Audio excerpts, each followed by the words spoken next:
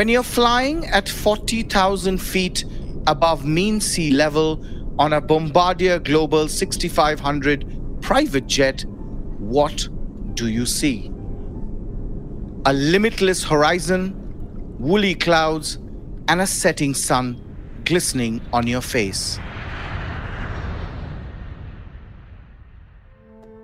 Tough to say if that changed the mood for Gautam Adani, who had all the reason to fly high.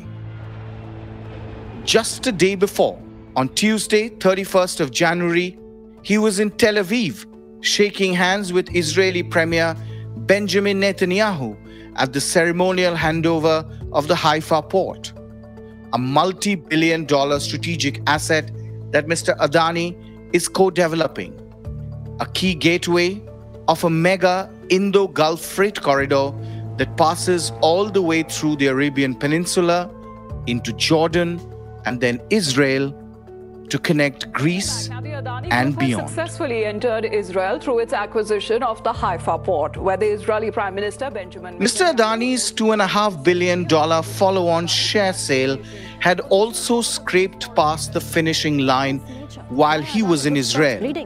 On January 24, US short seller firm Hindenburg Research released an investigative report leveling serious allegations against the Adani Group. Even after a damning report from Hindenburg Research, a short seller from New York accused him, India's infrastructure czar, of engaging in brazen stock manipulation and account fraud just a week back. Adani managed to pull through with ample help from strategic allies in Abu Dhabi and nudge from fellow Gujarati billionaire industrialists and a sundry motley of ultra-high net worth individuals and family offices. Investors and high net worth individuals rescued Adani Enterprises' 20,000 crore rupee follow-on public offer on the last day. But what transpired in the next few hours shook the foundation of the once invincible group, its loyalists, and many a market pundit. So let me take you through those sequence of events as it happened on the 1st of February. Even during the flight back from India, Mr. Adani kept getting calls from investors whose bets had taken a bath in the Adani Enterprises FPO. Some were his buddies from back home, some from the Gulf, like the International Holding Corporation, the anchor investor to the issue. Anxious retail investors had also started writing to the stock market regulator, asking them to intervene and help pull them out of the issue. In Parliament, the Modi government was on the back foot, heckled by an opposition that had tasted blood. With a brutal sell-off in Adani Group shares wiping out the market value of more than $80 billion in a week, the Adani Group had stolen the thunder from the Modi government's last budget before the general elections next year.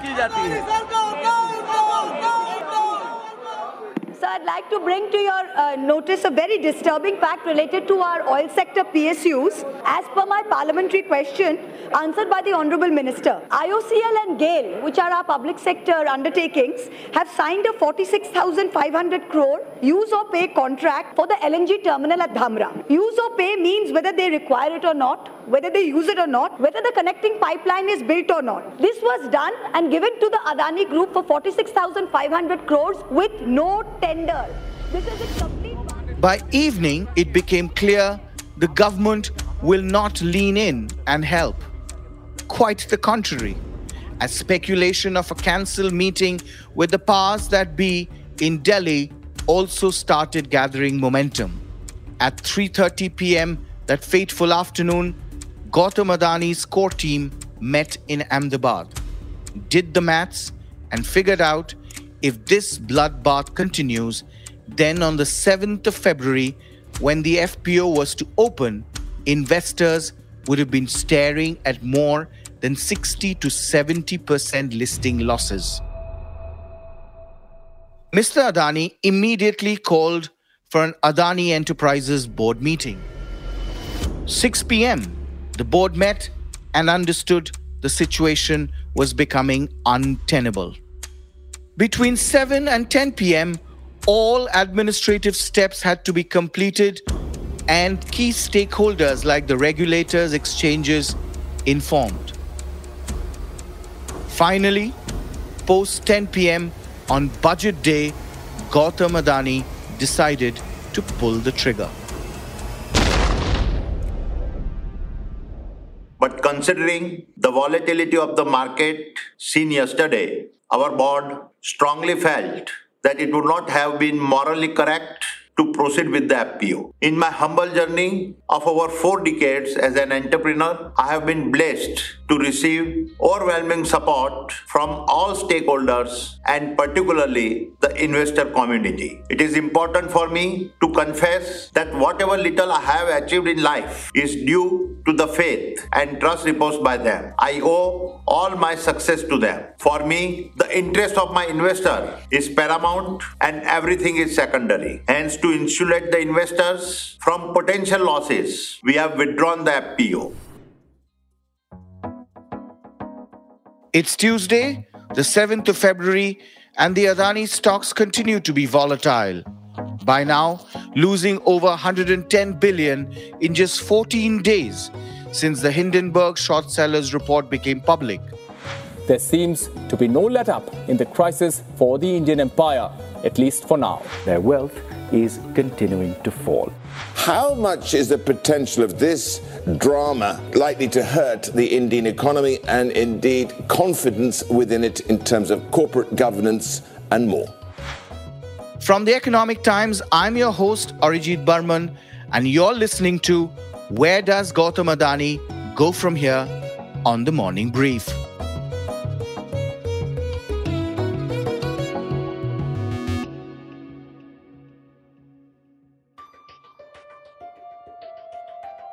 Over the next 2 episodes, we will go back and forth in time, look ahead, but ask experts to connect the dots backwards and tell us if the Adani meltdown threatens to undermine investor confidence in India more broadly and in the nation's regulatory framework.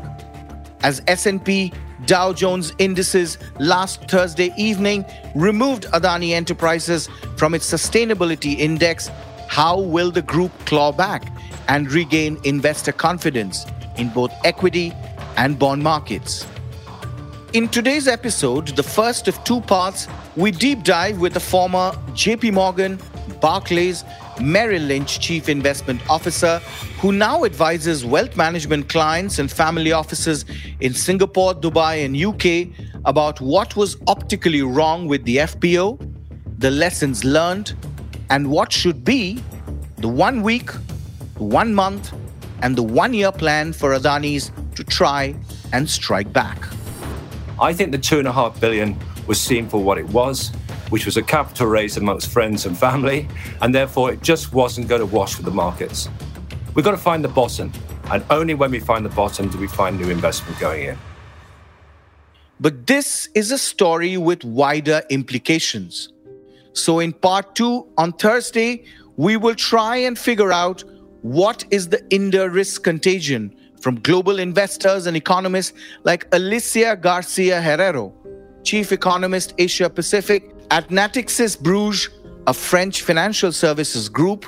I think it's very important to, cut and continue. If I were the Indian government, what I would try to do here, I know it's a private company, so you need to keep it as such. You need to show that it has nothing to do with you and you can keep that distance.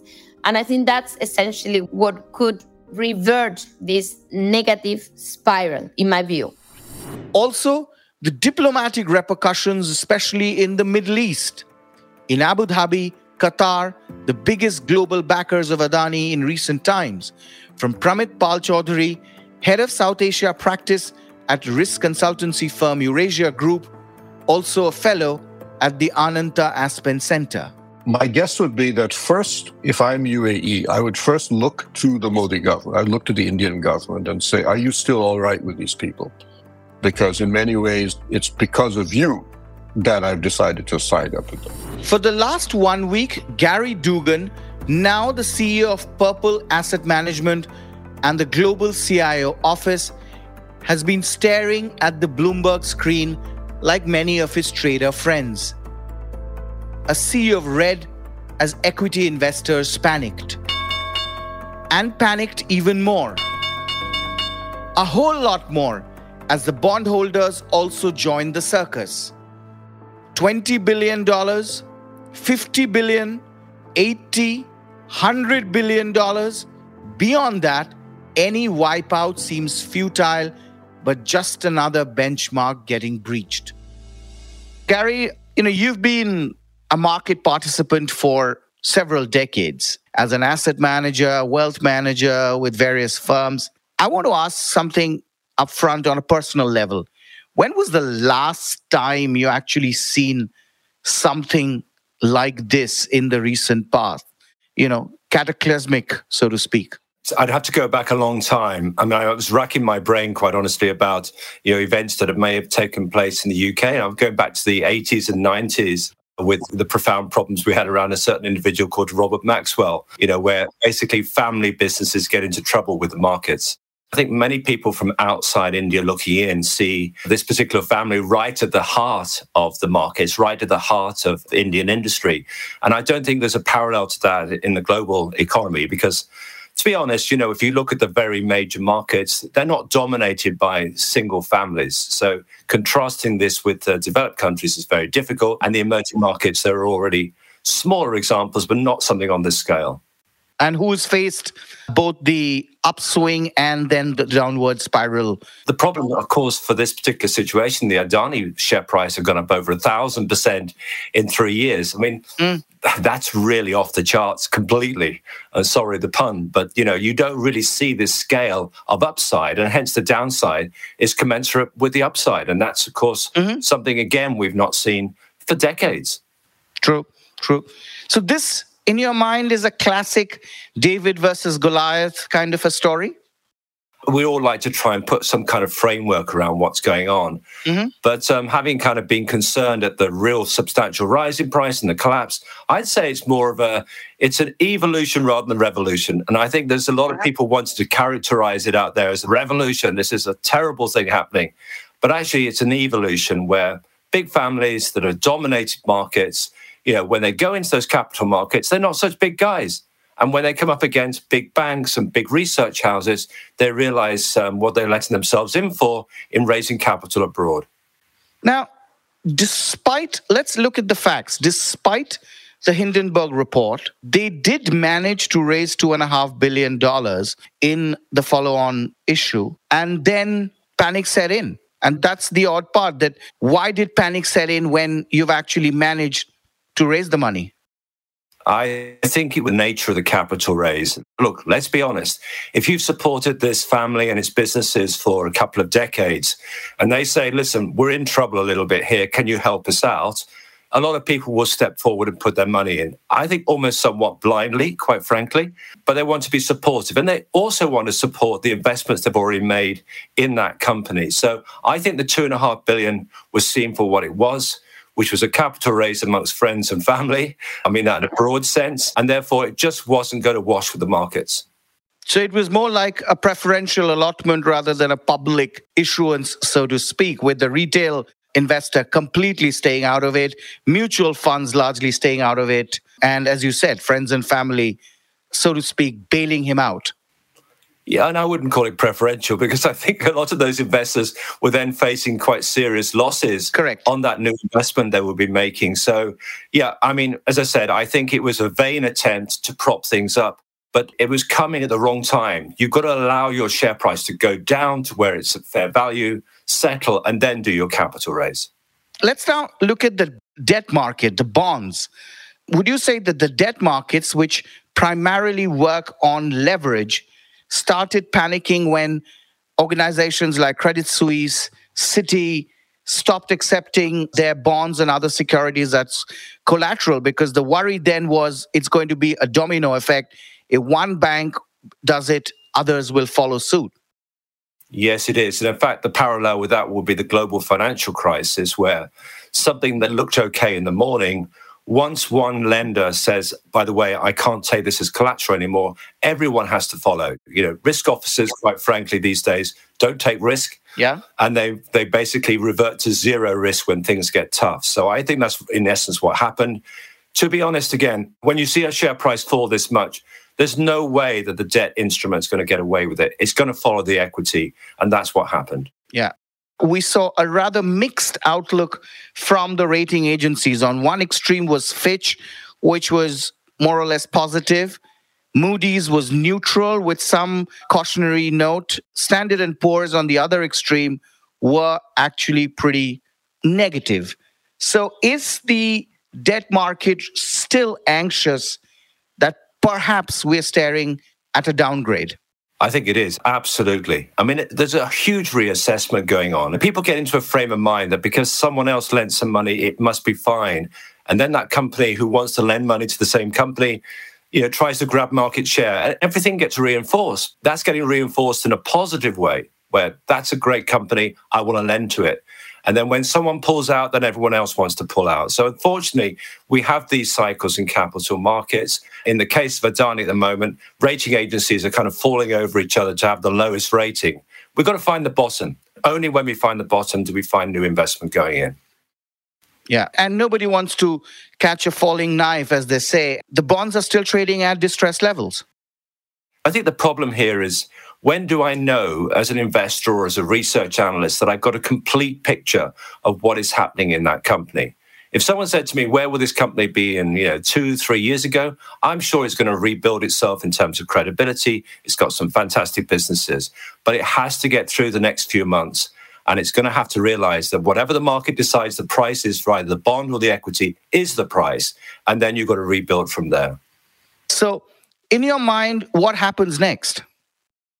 I think it'll be basically the action will be in the capital markets. We're going to find out what is the clearing price between buyers and sellers. I know that sounds simplistic, but for a share price that has gone up as much as it has over the last 3 years, 1,300%, I think, at the peak. Where is the bottom in terms of correction? Does it go back down completely, or does it unwind half of that? And it's very difficult to know because the metrics on the company evaluation was so off the charts. I mean, I don't have to buy into the Hindenburg that it was 83% overvalued. Let's just call it 50%, 60%.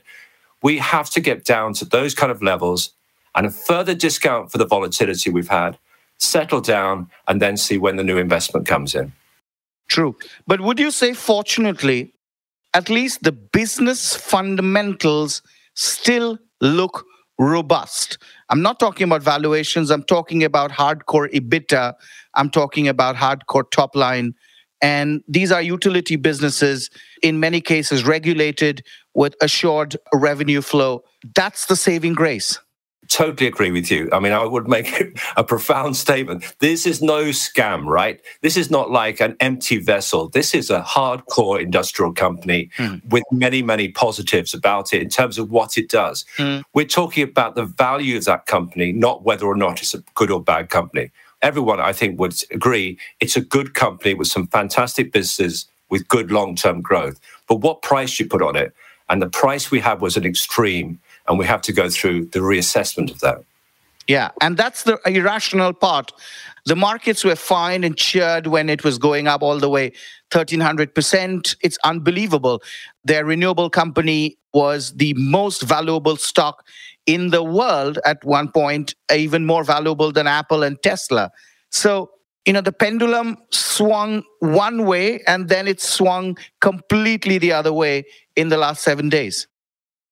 It did, and I can give you a comparator with that. My experience back in the first quarter of 2000, I won't say who I was sitting in front of, but let's just say 30 captains of industry in the United States. And they asked me, what did I think about the NASDAQ? And I said it would fall 70%. And I gave them 5 minutes to go out and sell all their shares, and no one moved, and they all laughed. And of course, it did fall 70% because it was, again, price. The price was wrong. Great long-term fundamentals for the tech industry, but the price was too high. I think the Adani share price at the moment is going through that kind of cycle. Would you say that this is perhaps the first time in India or in Asia we are seeing ESG, or at least the G aspect of ESG, which is governance, really coming on mainstream. People are actually putting a premium or a discount to governance issues. It is. And it's come about because of share price, not because people have just suddenly woken up to governance or want to demonstrate on governance. It's basically saying your share price can't be that high if you're going to have that lack of transparency and lack of governance. Because if you want to be on that kind of multiple, you've got to be a perfect company. All right, India, emerging countries can't be perfect. But I do think it's awoken a very good conversation about governance. And I hope every company is now reassessing, by the way, do we really need the whole family on the board? Or do we need to bring in more independent advisors? Many, many different aspects of this governance thing. But I think it will be a force for positive. It'll be a force that puts Indian corporates on the kind of level of compliance with international standards, which can only be good news to the stock market long term. True. And if you were the CFO, what's the first thing that you will do? What's the 1 week contingency plan? The contingency plan is go and talk to people, talk to the market, ask them what they want, ask them what will convince them to remain with their equity or debt instruments, particularly their debt instruments. Talk to the banks. What do I need to do? And you must do it. You must then present a plan that is very comprehensive in order to get the confidence back. Thereafter, what do you do? In the next 3 months, do you have to stabilize the ship and then show the market and investors a path to fundraise? Yeah, it's a tough one. I think there's always an issue of ego in big companies, and particularly at the top, whether you're a family business or whether you're a true public business. And we've got to have a little less ego, and we've got to have a lot of listening to the markets and asking, what do I need to do to convince you that this share price is right? How do I get more positive story out there? So I think over a period of time, I'm not sure it's going to come through immediately, because I think it's tough for a family business to change this radically. But you are going to have to see a dilution of family board members on the board. You're going to have to see a great deal more transparency around the accounts. And you've got to address this issue. Are you a public company or are you a private company? If you want to be a private company, then go to 100% again. But do not sit there with just 25% of your equity in private hands and then assume that you can do what you like. I think there's a major reassessment. It does mean, I think, in the longer term, they have to sell more of their shares onto the market and become a true public side company. Correct. And because they have been haunted by this specter of these FPIs acting as proxies or fronts of the family, even before Hindenburg, it predates Hindenburg. It keeps coming up periodically. The company, of course, in their defense says, what can we do? Go and ask them. They are investors. But this is no longer actually washing it. That's right. And I go back to the comment I made right at the beginning, evolution versus revolution. Mm-hmm. We need a little bit of revolution in this one, because you cannot, as I said, you cannot sit on that threshold. You cannot really ask international investors sitting on Wall Street, London, or wherever to believe you when you say that there's other parties who keep moving up and down in share price holdings, which enables you to continue to have almost absolute control over the direction of the company. So please just get to international standards, and then you'll get a good valuation and you'll get the buy-in of the markets. True. Do you, based on today's assessment, foresee possible asset sales as well? I don't think so. I think if they're really pushed into a very harsh corner, there may be assets that they will sell. They certainly won't want to sell what I would call crown jewels right in core of their business. But they may be forced to sell one or other of the subsidiary businesses they've got in order to have the capital at hand to take a bit better control of the situation. But would you say that the headwinds are currently so strong that raising debt or refinancing the existing debt, also at a time when bond markets overall is shut because of the raising interest rate environment around the world, will make it that much more difficult for them to actually access global markets for capital, especially debt capital? Yeah, sadly so. You would not want to go through a restructuring in the midst of a global environment where everyone is watching how far the Fed pushes interest rates, coming off the back of 2 decades where interest rates, quite frankly, have been close to zero. where the premiums that emerging countries have to pay for both their debt and equity issuance, of course, is rising, not falling. So this is certainly not an ideal situation, probably one of the worst environments we've seen in probably the last 10 years. So the last thing I wanted to ask you is, would you say that therefore do not expect big bang M&As in the next foreseeable future? It's time now to sit back, reassess, recalibrate, and get the house in order instead of showing growth, and more growth. Yeah, I'm in two minds on this one. Number one is, if you just said this kind of company in this kind of situation, absolutely, you really need to reset and get everything straight. But, they're also deeply in the future of India and the huge amount of infrastructure projects that they're committed to. And I think all of us around the world want to see India continue to make great progress in terms of developing its infrastructure. So I hope it gets well funded on the places that are crucial to the whole of India and its future, and other areas will probably have to wait. So what's the key takeaway from Gary's chat? Focus on governance, transparency, evolve, and professionalize the setup. Come to think of it, Gautam Adani's spectacular loss of wealth happened almost as fast as Elon Musk, who has been the first person in history to lose $200 billion. But Musk since then has bounced back in a big way. Adani most certainly has lost more money than crypto wonder kid Sam Bankman-Fried or Archegos Capital Management's Bill Hwang, who went from billions to bust in a flash after leverage trades imploded. Mr. Adani's wealth creation is certainly more than Brazilian Ike Batista, who similarly used his commodities empire to build national infrastructure like shipyards and ports with support from the government. But it took Batista a year to lose his entire $35 billion fortune. But then, why is the Adani story getting so much global scrutiny? Because the rise of Gautam Adani mirrors that of our Prime Minister. Beyond the 5-year 2,500% rally in Adani Enterprises' share price, the subtext that the fulcrum of the Adani Colossus is closely aligned to the country's economic program that builds on capital-intensive infrastructure like clean energy and mega airports, railways, sports, data centers, 5G, telecom, and urbanization is not lost on anyone. Naturally, efforts were on to drown out the short sellers' acquisition in loud drumbeats of muscular nationalism.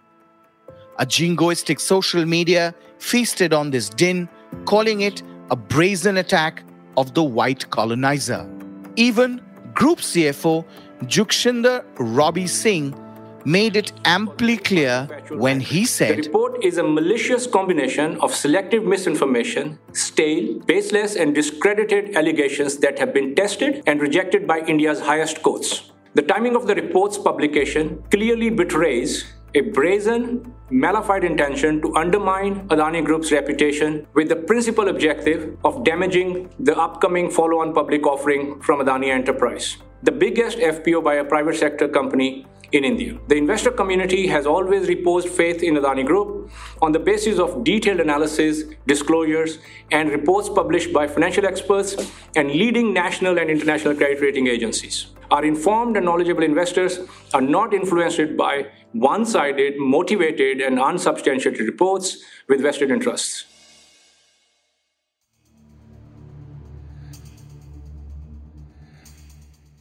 My take. The Adani Group is on full damage control mode, planning to prepay large parts of Gautam Adani's loans taken against shares, or LAS as they call it, a portfolio of 7,000 to 8,000 crore rupees taken at shareholder level, which are backed by share pledges to soothe investor concerns. The plan is to start reducing the LAS exposure immediately and bring it down, preferably to zero, over the next 30 to 45 days. Against some debt facilities even offer 2x more share cover as additional buffer. In fact, by the time we finished recording, Mr. Adani and his family said they have already prepaid $1.1 billion worth of borrowings backed by shares, sending positive messages to investors. But politically, what the Modi government does next has great stakes for India. The Adani-Modi relationship has become an hyphenated one, as pointed out repeatedly by none other than the Congress leader Rahul Gandhi. Hindustan के सब ports, Hindustan के सब airport, power, transmission, mining, green energy, gas distribution, edible oil, जो भी हिंदुस्तान में होता है, उधर Adani ji दिखाई देते हैं. Mr. Adani has always been one of Prime Minister Modi's biggest champions in business, and his net worth rose along with the Modi wave from about $7 billion in 2014 to more than $100 billion before the Hindenburg report, making him one of the world's richest people. But while the Hindenburg report is a masterclass of how globalized money and financial markets can make or break a multi-billionaire's empire within days, pulling the rug from under one's feet, sitting across continents, our policymakers and regulators ought to intervene about money getting routed through tax havens and Mauritius in a balanced yet effective way. It's time to wake up and smell the coffee. You have been listening to part 1 of Where Does Gautam Adani Go From Here with me, your host Arijit Burman on The Morning Brief.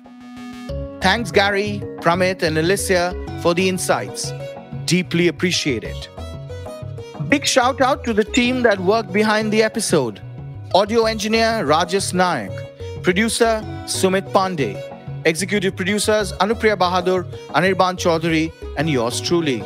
We hoped you liked this episode. Do share the episode on your social media network.